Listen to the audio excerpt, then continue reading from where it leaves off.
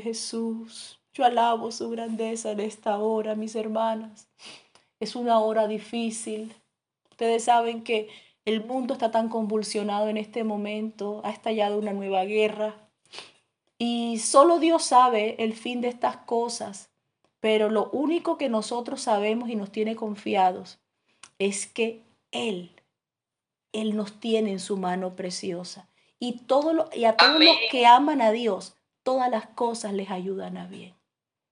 Esto es a los que conforme a su propósito son llamados.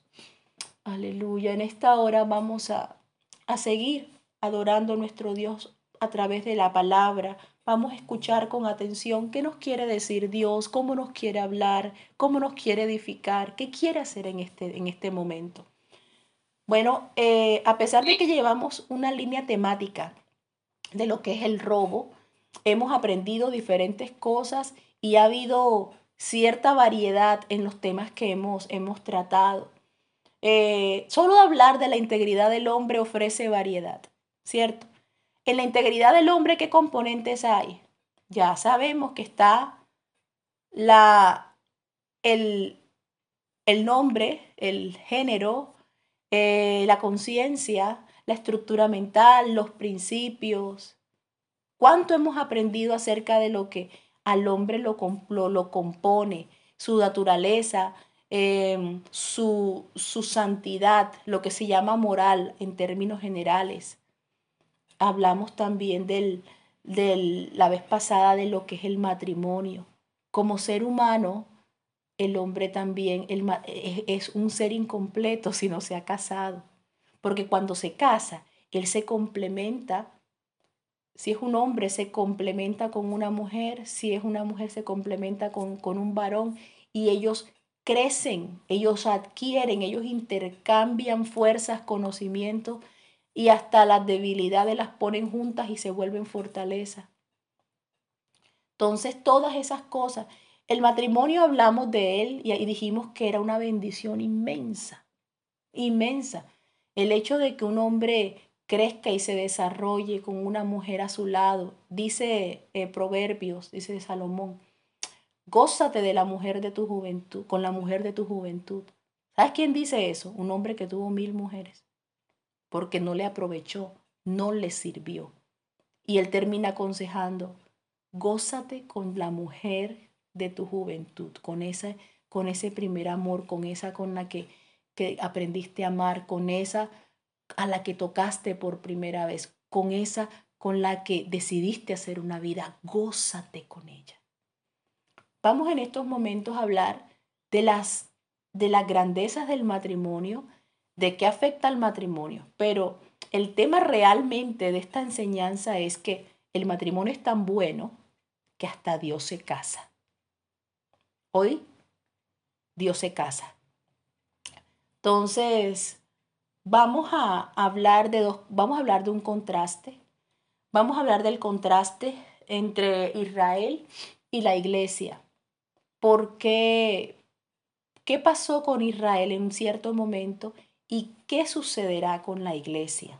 ¿Sí? Entonces vamos a dar una explicación sobre esto. Vamos a hablar de por qué Dios se casa. ¿Sí? Dios con Israel quiso hacer un matrimonio, quiso hacer una unión sanguínea. Dios escogió un hombre para hacer una familia que adorara a Dios, y ellos siempre tendían a desviarse, tendían a ver lo que hacían sus vecinos, tendían a imitar lo que de ellos encontraban. Se sabe que toda la tierra fue herida de muerte por el paganismo. El paganismo es la idolatría en general, la adoración falsa, lo que se llama la religión. La tierra fue herida por la religión. Sepa usted que nosotros no somos religiosos. Usted anda con una cruz encima, usted adora algún símbolo, usted adora sobre una foto, usted adora de pronto, usted tiene algún amuleto o algo que le represente algo de adoración. No. Si usted no tiene nada de eso y usted adora a Jesucristo como el único y verdadero Dios, manifestado como Padre, como Hijo, como Espíritu Santo, como el Jehová Shammah, como el Jehová Sidkenu, como el Jehová Misi, el Olam, como muchos muchas manifestaciones que ha tenido, pero que su nombre es Jesucristo, usted no es religioso. Usted no tiene símbolos cargados sobre usted. Los símbolos o las cosas inclusive que ven en el tabernáculo, las imágenes que ven en el tabernáculo no representaban ningún objeto de adoración. Lo que representaba la presencia de Dios en aquel tiempo era una caja donde habían dos querubines que protegían la santidad y la presencia de Dios, y no se veía nada. Mire qué innovador podía ser eso para una mente pagana que estaba acostumbrada a los ídolos. Vamos en esta hora a comenzar por la parte triste de Israel.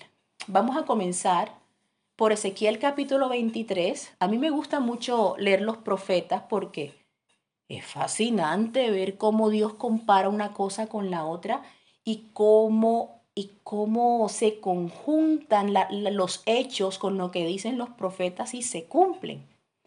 Por ejemplo, cuando nosotros, no sé si en noticias supieron de una mujer de 85 años que lamentablemente fue secuestrada y era exhibida por el grupo extremista que la secuestró en Israel.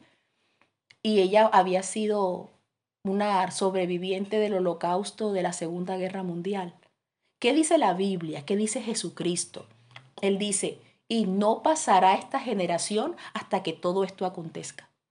O sea que la misma que padeció en el Holocausto de la Segunda Guerra Mundial, ahora está secuestrada en sus últimos años de vida. ¿Sí me hago entender? Si usted se va a hechos históricos, como a la Guerra de los 6 días, fue una guerra. Israel fue Estado en 1948, pero en 1967 se les ocurrió la brillante idea, así como pasó en los tiempos de Josué, se levantaron 5 reyes contra Josué, no sé si han leído eso en Josué, y terminaron más vencidos que quién sabe y se apoderaron de todo el territorio. Bueno, así pasó en la guerra de los 6 días. Y fue de 6 días porque no aguantaron más los enemigos. Se levantaron todos contra Israel. Y en 6 días, no los israelitas, Dios destruyó la fuerza aérea de Egipto en 1 hora. Y el presidente de Egipto se quedó callado con tan severa derrota y no le decía nada y tenía engañados a los de Jordania y a los de Siria. Y no les había dicho que estos estaban quebrados completamente. Y cuando se dieron cuenta, pues sus tropas también estaban destruidas. Y al rato que alguien les viene a avisar. Y así fue que se vinieron a percatar del gran desastre. Israel tomó los territorios y se apoderó hasta del Sinaí. Y le devolvió el Sinaí a Egipto y le dijo, no te vuelvas a meter conmigo. Y él dijo, no me vuelvo a meter contigo. Y así quedaron, que no se volvían a tocar. Y esas muestras así del poderío de la fuerza de Dios. Les cuento que en esa guerra de los 6 días se encontraba un hombre llamado Benjamín Netanyahu. Yo no sé si el nombre le suena. Él era uno de los capitanes, de los jóvenes capitanes soldados que estaba en esa guerra. Y ahora es el primer ministro de Israel. ¿Se da cuenta? Sí. ¿Se da cuenta cómo la palabra no cae? Y no pasará esta generación hasta que todo esto acontezca. Eso es Mateo 24. Bueno, vámonos un momentico más atrás y vámonos a qué fue lo que pasó, por qué le viene tanta calamidad a este pueblo, si es el pueblo de Dios, ¿por qué pasan estas cosas? Antes de hablar del matrimonio de Dios, porque es que el matrimonio es tan bueno que Él quiere casarse, Él está buscando una novia. Vamos a leer en Ezequiel capítulo 23, es la profecía de las 2 hermanas, no sé si alguno la conoce o la ha leído antes. Vamos a leer en el nombre de Jesús desde el capítulo 1. Dice la palabra de Dios. Vino a mí palabra de Jehová diciendo, Hijo de hombre, hubo 2 mujeres, hijas de una madre, las cuales fornicaron en Egipto, y en su juventud fornicaron. Allí fueron apretados sus pechos, allí fueron estrujados sus pechos virginales. Palabra fuerte, ¿cierto? Entonces, versículo 4. Y se llamaban la mayor Ahola y su hermana Aholiba, las cuales llegaron a ser mías y dieron a luz hijos e hijas. Y se llamaron Samaria Ahola y Jerusalén Aholiba. ¿Qué significa eso? Significa tabernáculo de ella. Y la otra se llama Ahola, es tabernáculo de ella. Y Aholiba significa mi tabernáculo en ella. Mi casa en ella. Porque en Jerusalén estaba la casa de Dios. Entonces, versículo 5. Aquí está hablando, bueno, vamos a darle explicación, vamos a primero a leerlo todo. Verso 5. Y Ahola cometió fornicación aún estando en mi poder. Y se enamoró de sus amantes los asirios, vecinos suyos, vestidos de púrpura, gobernadores y capitanes, jóvenes codiciables, todos ellos, jinetes que iban de caballo. Y se prostituyó con ellos, con todos los más escogidos de los hijos de los asirios, y con todos aquellos de quienes se enamoró, se contaminó con todos los ídolos de ellos. Y no dejó sus fornicaciones de Egipto, porque con ellas se echaron en su juventud, y ellos comprimieron sus pechos virginales y derramaron sobre ella su fornicación. Habla del pecado de su juventud en Egipto. Incluso Israel en Egipto se olvidó del Señor mientras estaban esclavos. Vamos con el versículo 9. Por lo cual la entregué en mano de sus amantes, en mano de los hijos de los asirios, de quienes se había enamorado. Ellos descubrieron su desnudez, tomaron sus hijos y sus hijas, y a ella mataron a espada. Y vino a ser famosa entre las mujeres, pues en ella hicieron escarmiento. ¿Qué significa hacer escarmiento? Que no te vaya a pasar como a Ahola. Mira, ¿te acuerdas del cuento de Ahola? Eso es escarmiento. ¿Ves? Ahí está Ahola. El tabernáculo, ahí quedó tirado. Qué tristeza. Versículo 11. Y lo vio su hermana Aholiba, y enloqueció de lujuria más que ella.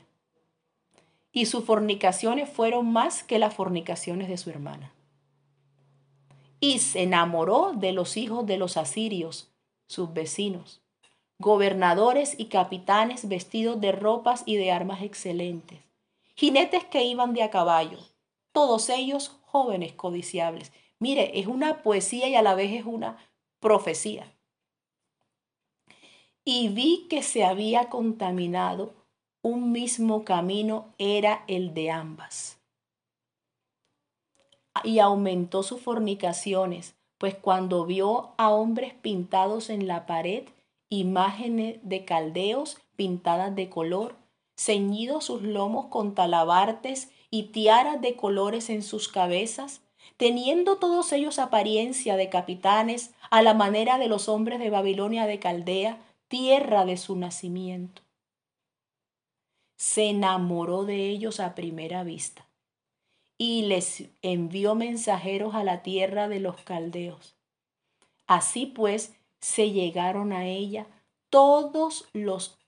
los hombres de Babilonia en su lecho de amores y la contaminaron, y ella también se contaminó con ellos, y en su alma se hastió de ellos, y así hizo patentes sus fornicaciones y descubrió sus desnudeces, por lo cual mi alma, aquí ¿quién está hablando? Dios. Por lo cual mi alma se hastió de ella, como ya se había hastiado mi alma de su hermana. Y aún multiplicó sus fornicaciones, trayendo en memoria los días de su juventud, en los cuales había fornicado en la tierra de Egipto. Y se enamoró de sus rufianes, cuya lujuria es como el ardor carnal de los asnos, y cuyo flujo como el flujo de los caballos. Así trajiste de nuevo a la memoria la lujuria de tu juventud, cuando los egipcios comprimieron tus pechos, los pechos de tu juventud. Por lo tanto, a Oliva, así ha dicho el Señor: he aquí que yo suscitaré contra ti a tus amantes, de los cuales se hastió mi alma, y les haré venir contra ti en derredor. Los de Babilonia y todos los caldeos, los de Pecot, Soa, Coa y todos los de Asiria con ellos, jóvenes codiciables, gobernadores, capitanes, nobles y varones de renombre que montan a caballo, todos ellos vendrán contra ti en carros, carretas, ruedas y multitud de pueblos, escudos, paveses y yelmos. Pondrán contra ti en derredor, y yo pondré delante de ellos el juicio por sus leyes te juzgarán. Y pondré mi celo contra ti, y procederán contigo con furor, y te quitarán tu nariz y tus orejas, y lo que quedare caerá espada. Ellos tomarán a tus hijos y a tus hijas, y tu remanente será consumido por el fuego. Y te despojarán de tus vestidos, y te arrebatarán todos los adornos de tu hermosura. Y haré cesar de ti tu lujuria y tu fornicación de la tierra de Egipto, y no levantarás ya más a ellos sus ojos, ni nunca más te acordarás de Egipto. Vamos a dejarlo aquí. Qué forma tan dura, ¿cierto? Qué forma tan fuerte de hablar de una traición. Imagínense si eso fuera la carta de un esposo a una esposa. Qué duro, qué terrible. ¿Cuál es el fin de haber leído este pasaje tan duro, tan fuerte? Miren hasta dónde puede escalar el celo de Dios. Yo quiero que entendamos y dimensionemos cómo el celo de Dios anhela tanto a su pueblo, que hasta a este punto llega el juicio cuando su pueblo le falla. Vamos a conectar de una vez, porque Jerusalén no es que sea una mujer, Jerusalén es una ciudad, y Samaria también es una ciudad, no son mujeres. Pero aquí se está hablando en un lenguaje metafórico, como si fueran mujeres, solo por una razón, porque la idolatría, la infidelidad a Dios, venga de un israelita, venga de un miembro de la iglesia, venga de un pastor, de un evangelista, de un misionero, de uno que canta, de un salmista, venga de quien venga, la idolatría es fornicación espiritual. Es un acto de infidelidad delante de Dios. Cuando el pueblo tocó esa profundidad de idolatría, cuando el pueblo tocó ese fondo en pecado, en infidelidad a Dios, no tuvo Dios otra forma de comparar tal cosa como a la prostitución. Yo en este momento, la intención mía no es venirles a traer un mensaje para que digan, uy, ¿cómo pecó Israel? No. El mensaje es para que nosotros nos demos cuenta, es cómo nosotros pecamos. ¿Cómo llegamos nosotros a ser infieles? ¿Cómo nosotros nos desviamos de la dirección de Dios? ¿Y cómo podemos estar al borde de la fornicación si no nos arrepentimos todos los días?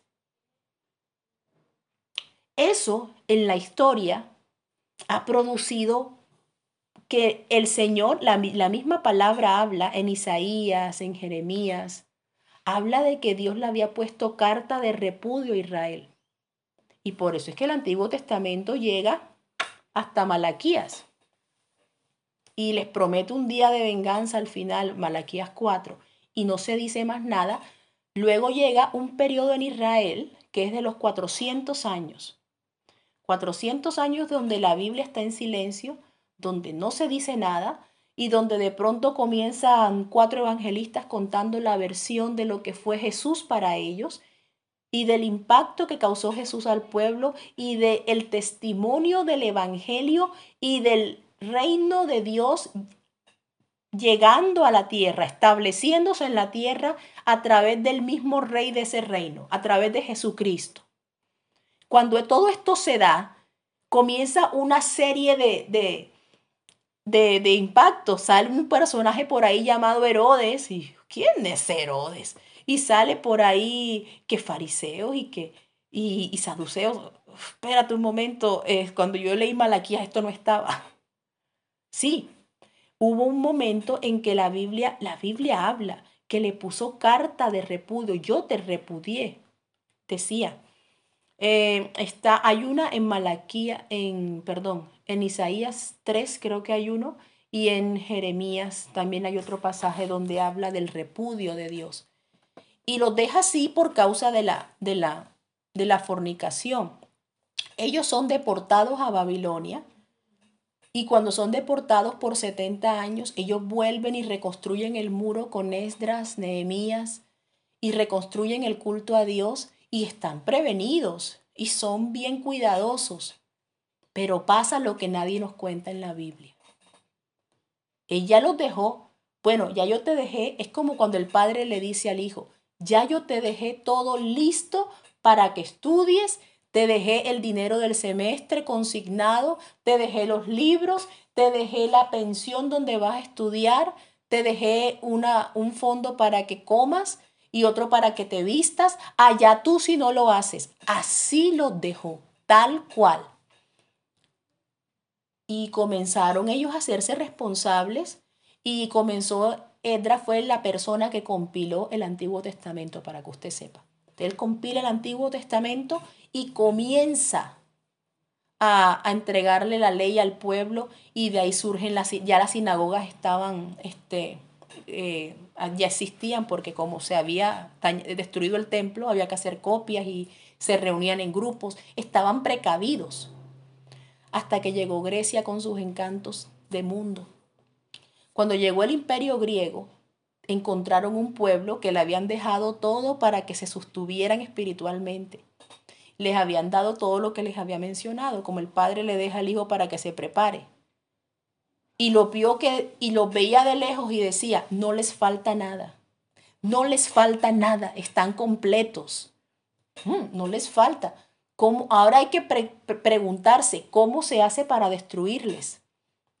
Y empezaron a dar vueltas y empezaron a darse cuenta que haciéndose amigos de ellos podían tener información y se dieron cuenta que su libro, la Biblia, traía historias hermosas. Historias, wow, encantadoras, como ellos la pudieran llamar. Oigan, pero ustedes tienen la historia del niño que mató al gigante, eso es fascinante. Ustedes tienen la historia del hombre que metió muchos animales en un gran barco y tuvo que repoblar la tierra. ¡Wow! Ustedes tienen la historia del hombre de las 7 trenzas, que mataba leones y se cargaba las puertas de las ciudades amuralladas en sus espaldas. Ustedes deberían hacer como una representación dramática, deberían meterle teatro a su culto. Esa fue una de las formas.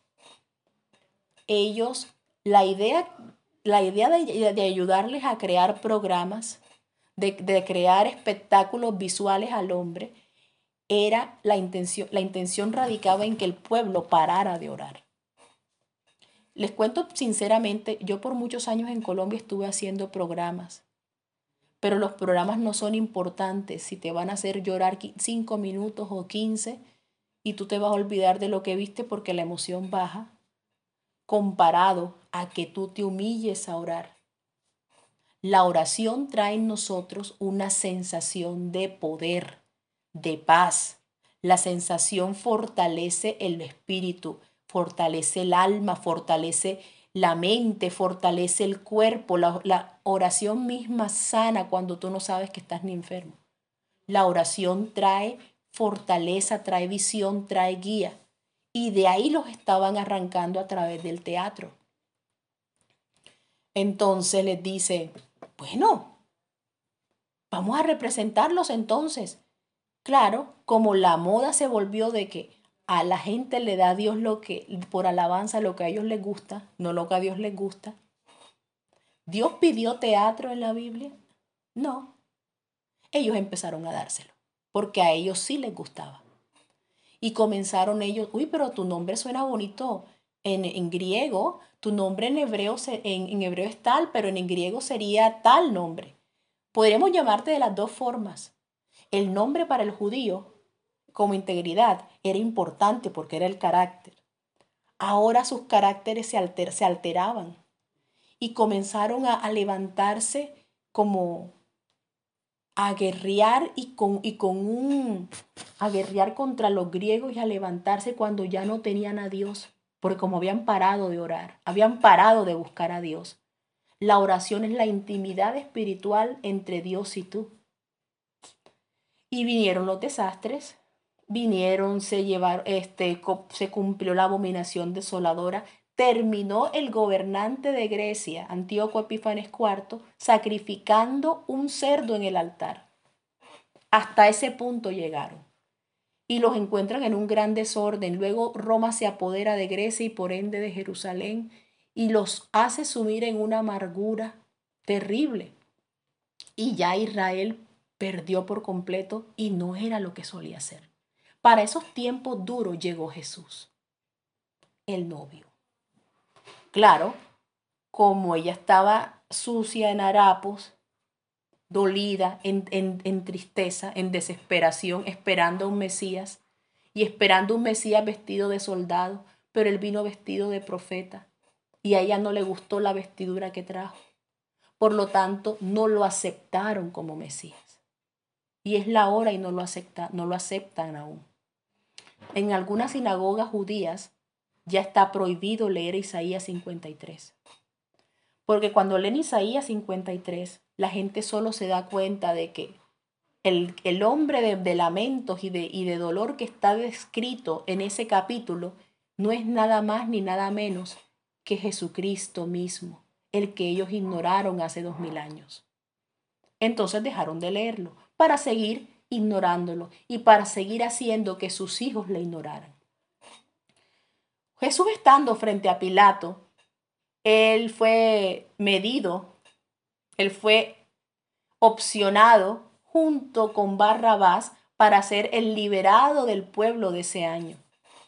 Y dice Pilato, ¿a quién les libero?, le decía al pueblo cuando ya querían crucificar a Jesús. ¿A Barrabás?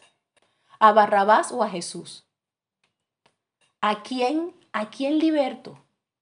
¿A Barrabás o a Jesús?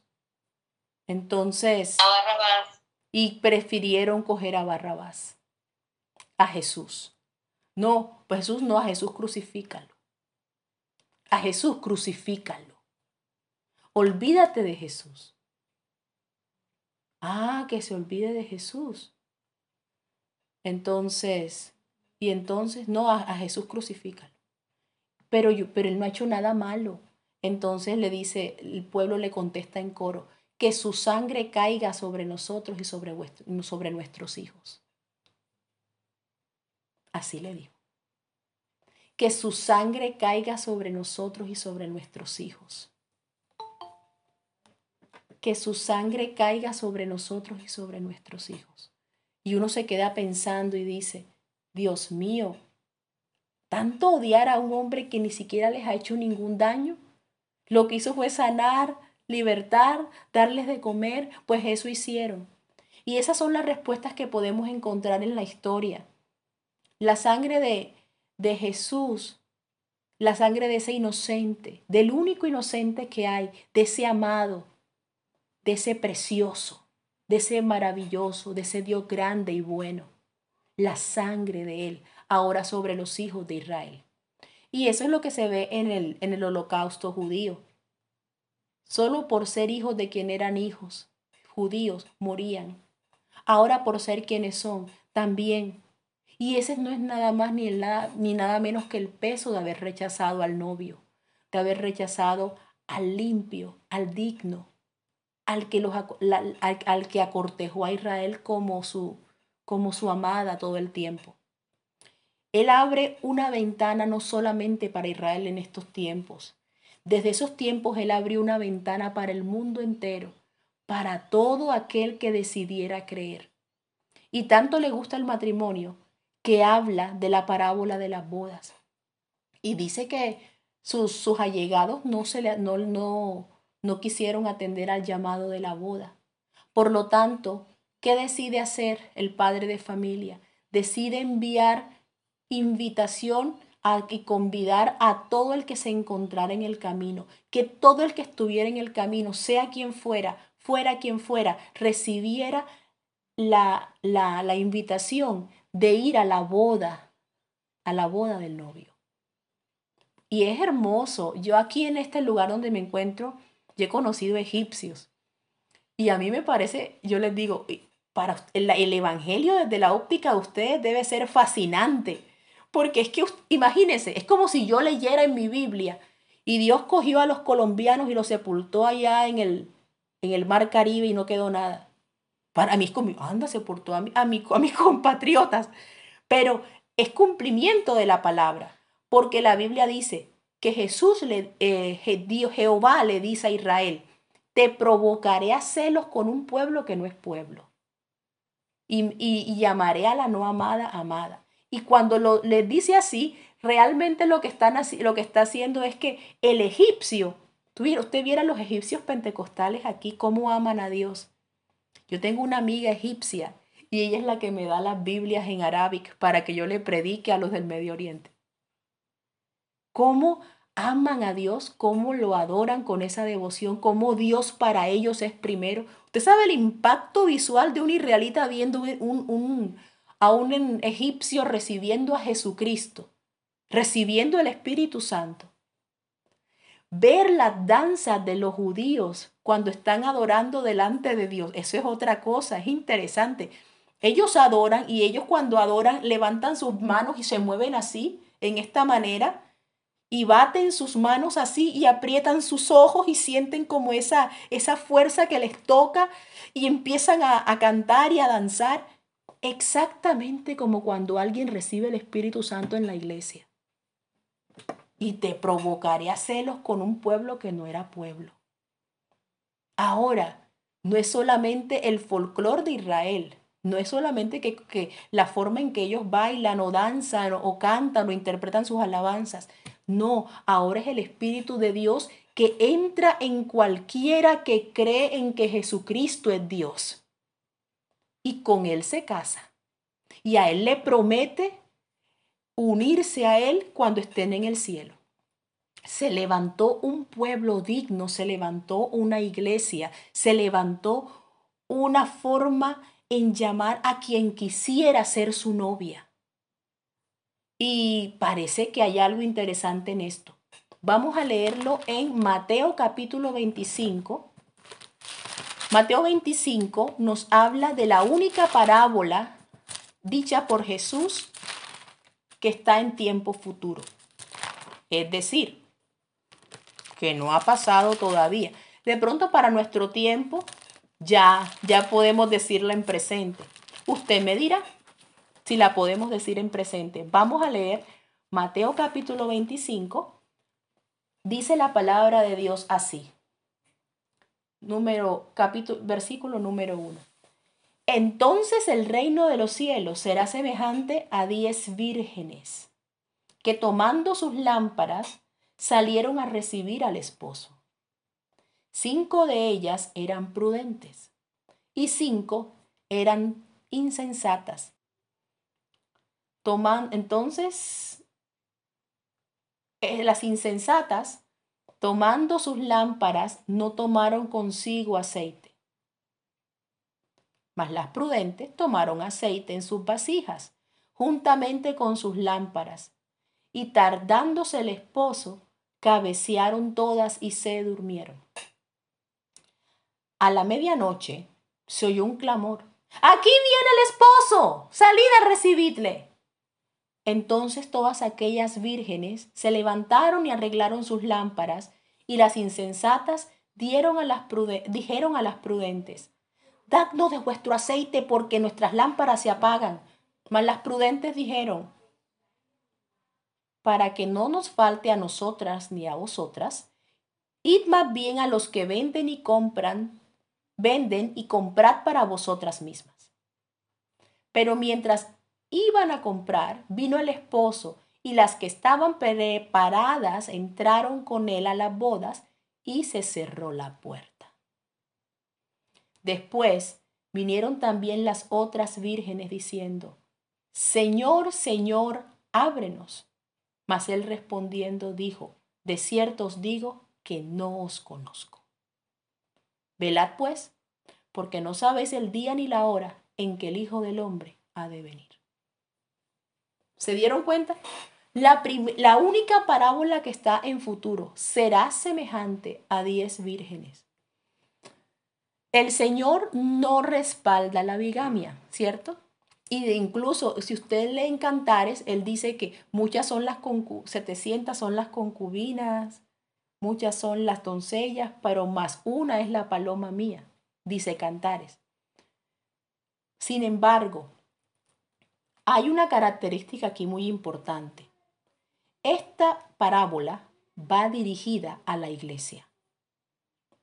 Israel queda como en una sala de espera, todavía esperando Dios a ver que ella reaccione, que ella reviva, que ella reconozca a Jesucristo. Y para eso viene la gran tribulación.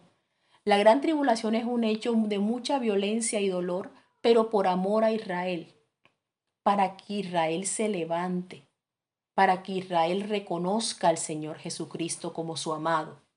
Mientras esto pasa, la iglesia es un pueblo y él obedece a una sola naturaleza. Entonces, aquí nos habla de 10 vírgenes. Miremoslo así, como 10 formas de buscar a Dios, a Jesucristo, 10 formas diferentes de buscar a Jesucristo. Pero 5 de esas 10 formas no funcionan. Y 5 de las otras 10 funcionan porque tienen aceite. ¿Qué es el aceite? El aceite es el Espíritu Santo. Dios quiere una iglesia con el Espíritu Santo. Dios quiere una iglesia que hable en lenguas.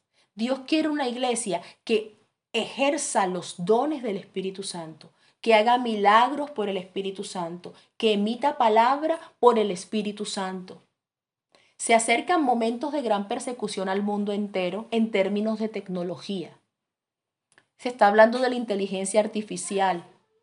Se está hablando de que pueden fácilmente, voy a darles un ejemplo de lo que se puede hacer con inteligencia artificial. En inteligencia artificial, usted podría tomar una prédica del hermano Álvaro Torres, usar su tono de voz, tomar el mismo timbre de voz y ponerlo a decir palabras diferentes y a dar instrucciones diferentes. La inteligencia artificial daría para eso. O poner a otro predicador de que predican palabra, doctrina y predican cosas acorde a la Biblia. Y los hacen, pueden modificar videos, pueden modificar la imagen, pueden modificar las intenciones del que habla. Y entonces, ¿en qué vamos a creer? Las vírgenes, las iglesias que tengan el discernimiento del Espíritu son aquellas que se darán cuenta y no se dejarán engañar. Para eso es el Espíritu Santo.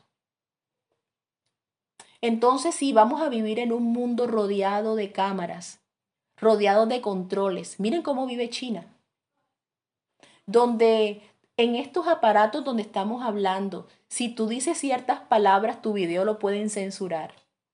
Si tú dices cualquier palabra que al otro bando o al bando opuesto no le gusta, también pueden ser censuradas y que no puedes escapar porque todo lo que tú dices es a través de estos medios celulares y se le dice en inglés la social media, las redes sociales, a través de las redes sociales. Entonces, ¿qué vas a decir?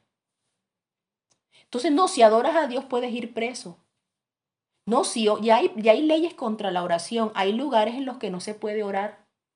Hay lugares donde no puedes orar.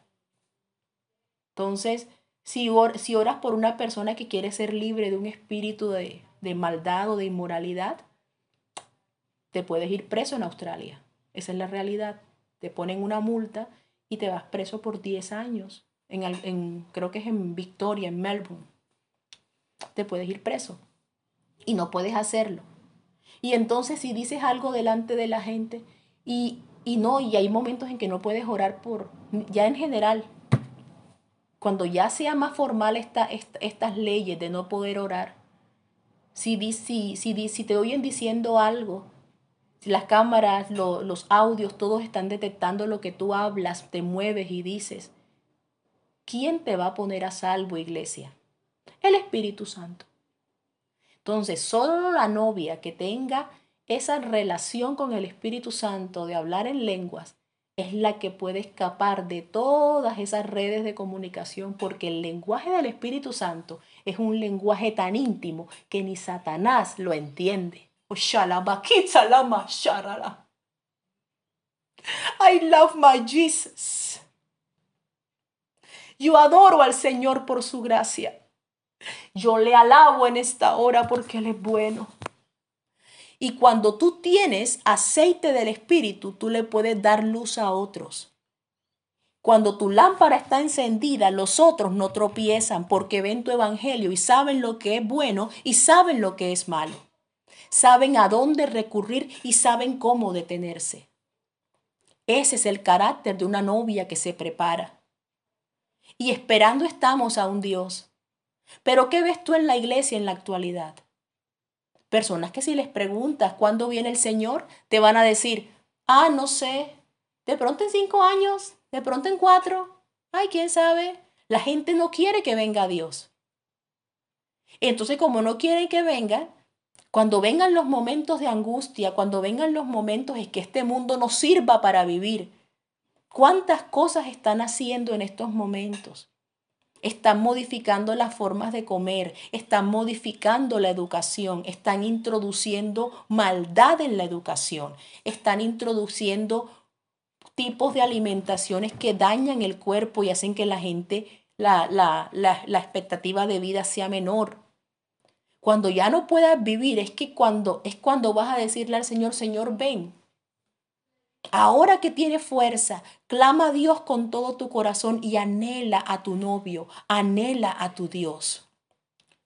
Porque no puedes clamar si no le sabes el nombre, pero si Él te ha dado tu nombre es porque Él te ha prometido hacerte suya. Él te ha prometido y todo novio en la costumbre le prepara una casa a su novia. ¿Y qué dice la Biblia de Jesucristo? Él mismo dice, en la casa de mi Padre muchas moradas hay. Si así no fuera, yo os lo hubiera dicho. Voy pues a preparar un lugar para ustedes. En la casa de mi Padre, allá tengo morada para ti. En la casa de mi Padre, allá te tengo preparado lugar. En la casa de mi Padre. Y está preparando el lugar. Pero ¿qué pasa con el carácter de la iglesia? Las iglesias que muevan el Espíritu Santo, las iglesias que hagan las obras del Espíritu Santo, las iglesias que dejen a Dios mismo actuar en sus almas, las iglesias que dejen esas congregaciones que no se ven juntas en la tierra, pero que tienen en común al Espíritu Santo. Esas que dejan que Dios les arranque lo que no es de Él y les ponga lo que es de Él, no importa el costo. Esas son las que van a recibir al Señor. Esas son las que van a volar al cielo. Esas son las que van a tener una parte importante delante del Señor.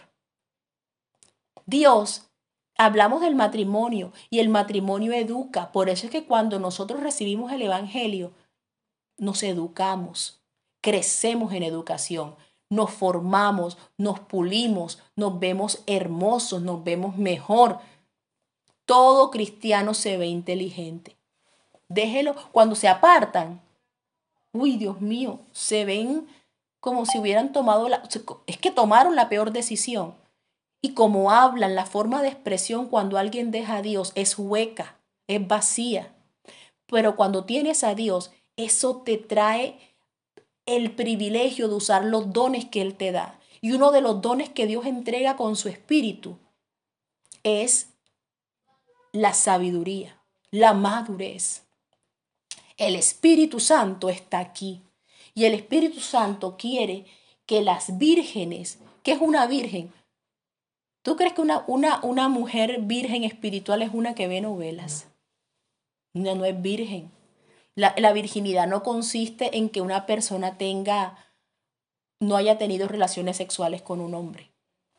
La virginidad consiste en que su mente, su conciencia esté limpia de obras inmorales, de obras de pecado, de obras de lujuria. No hay lujuria en la mente de una virgen espiritual. ¿Y qué traen las novelas? Lujuria. ¿Qué traen? Esa es la cantidad de basura que traen y le quitan la virginidad a la iglesia. Y como le quitan la virginidad, pues ya no se puede ir. El rencor le quita la virginidad a la iglesia porque la vuelve agreste, la vuelve agresiva. Se pelean unos contra otros, disputan por lugares, se odian. Dios no lleva un corazón lleno de odio al cielo. O está el Espíritu Santo o está el odio. La Biblia dice que el primer fruto del Espíritu Santo es el amor. Y si tú no amas a Dios, no le puedes orar, porque el que ama es el que le ora a Dios. Que Dios nos dé la fuerza, que Dios nos dé la entereza, que Dios nos ayude en esta hora a mantenernos fieles en el Señor, a mantenernos estables en su palabra. ¿Qué quiere Dios? Ponerle fin a tus debilidades. ¿Por qué Dios se casa? Porque Dios quiere dignificar a la mujer esa que han humillado, a esa iglesia que la han tenido en poco, a esa iglesia de la que se han burlado los gobernantes, a esa iglesia a la que le han tirado piedras por años. Dios la quiere dignificar, Dios la quiere bendecir, Dios quiere traer fuerza a esa iglesia, Dios quiere traer poder a esa iglesia.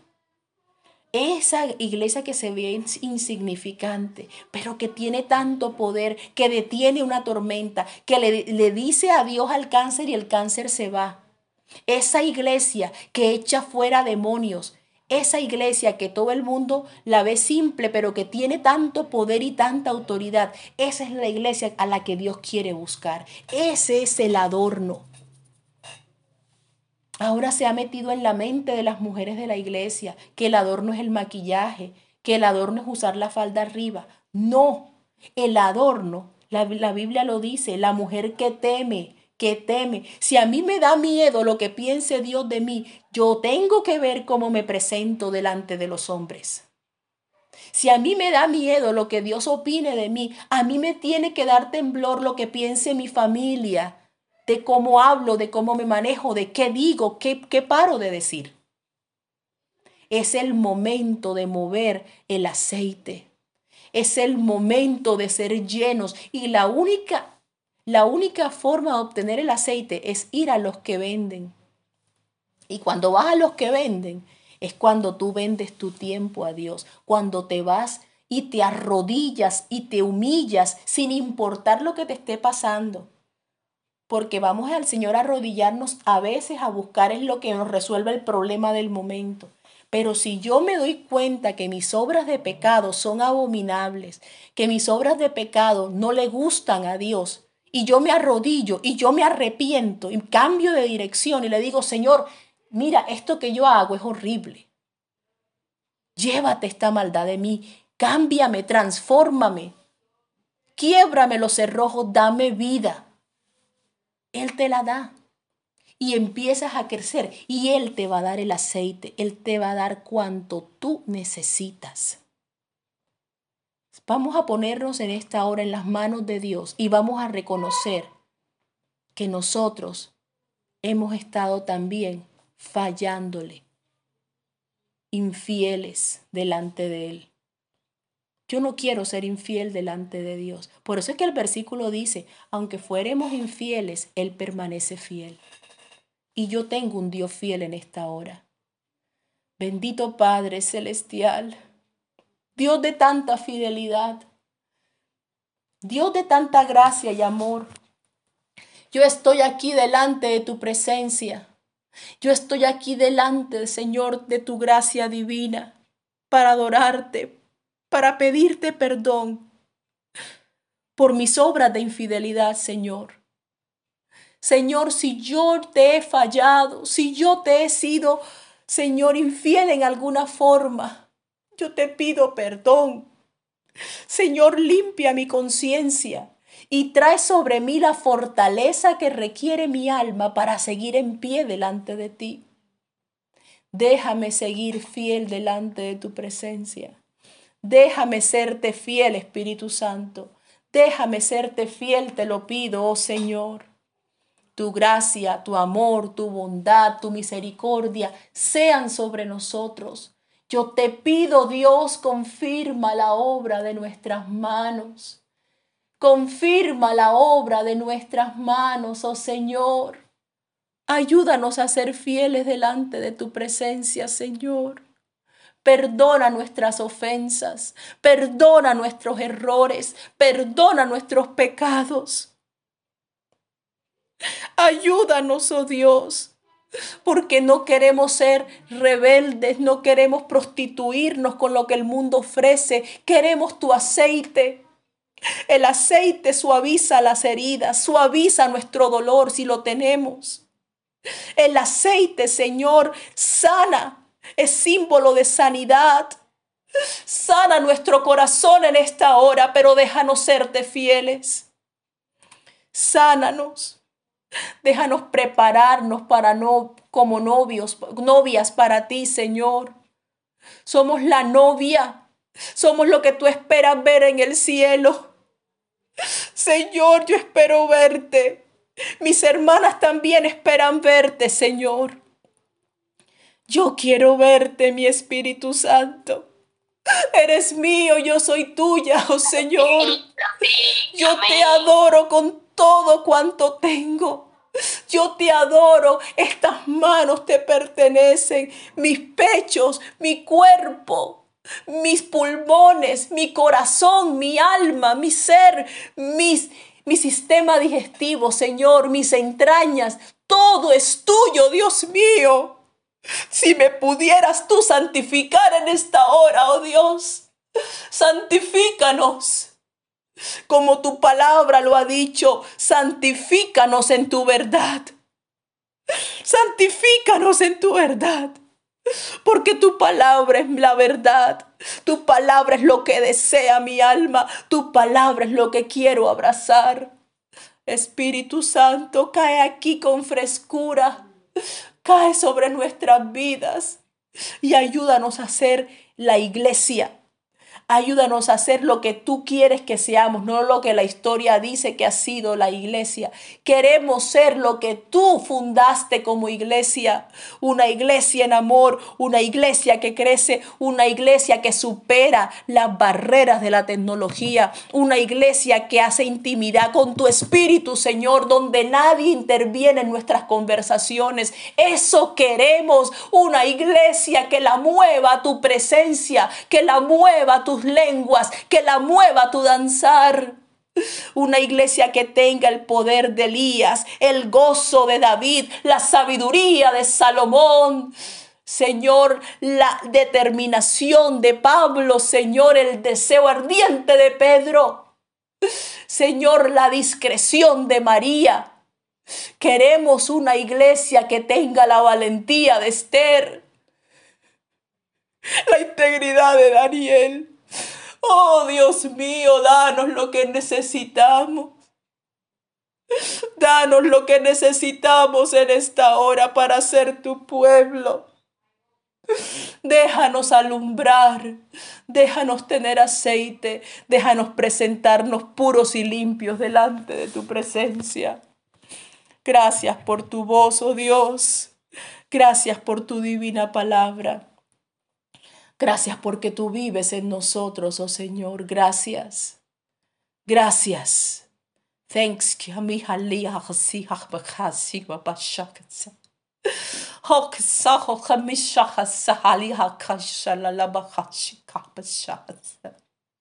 Ahaya huksa haya mihashara la moshe. O mi arrolo mohastera na canta bashiana na haibik sera na kate hecho. La fija osera la haishara la basha. Ay, amor, amor de mi alma, osira la mamá. Amor que conquista mi corazón. Amor, amor, amor, amor de mi Cristo que vino a mí para salvarme. Amor, amor, amor. Ay, ay, viula ley, bishara la dijamosea, la boye. Amor que me apasiona, amor que me llena, amor que me da vida, amor que trae poder. Ay, ay, ley, bashera. Amor que es el arma contra mis enemigos. Amor que es la fuente de mi pasión y mi fuerza, mi respirar. Léane. En el nombre de Jesús. Ay, amén.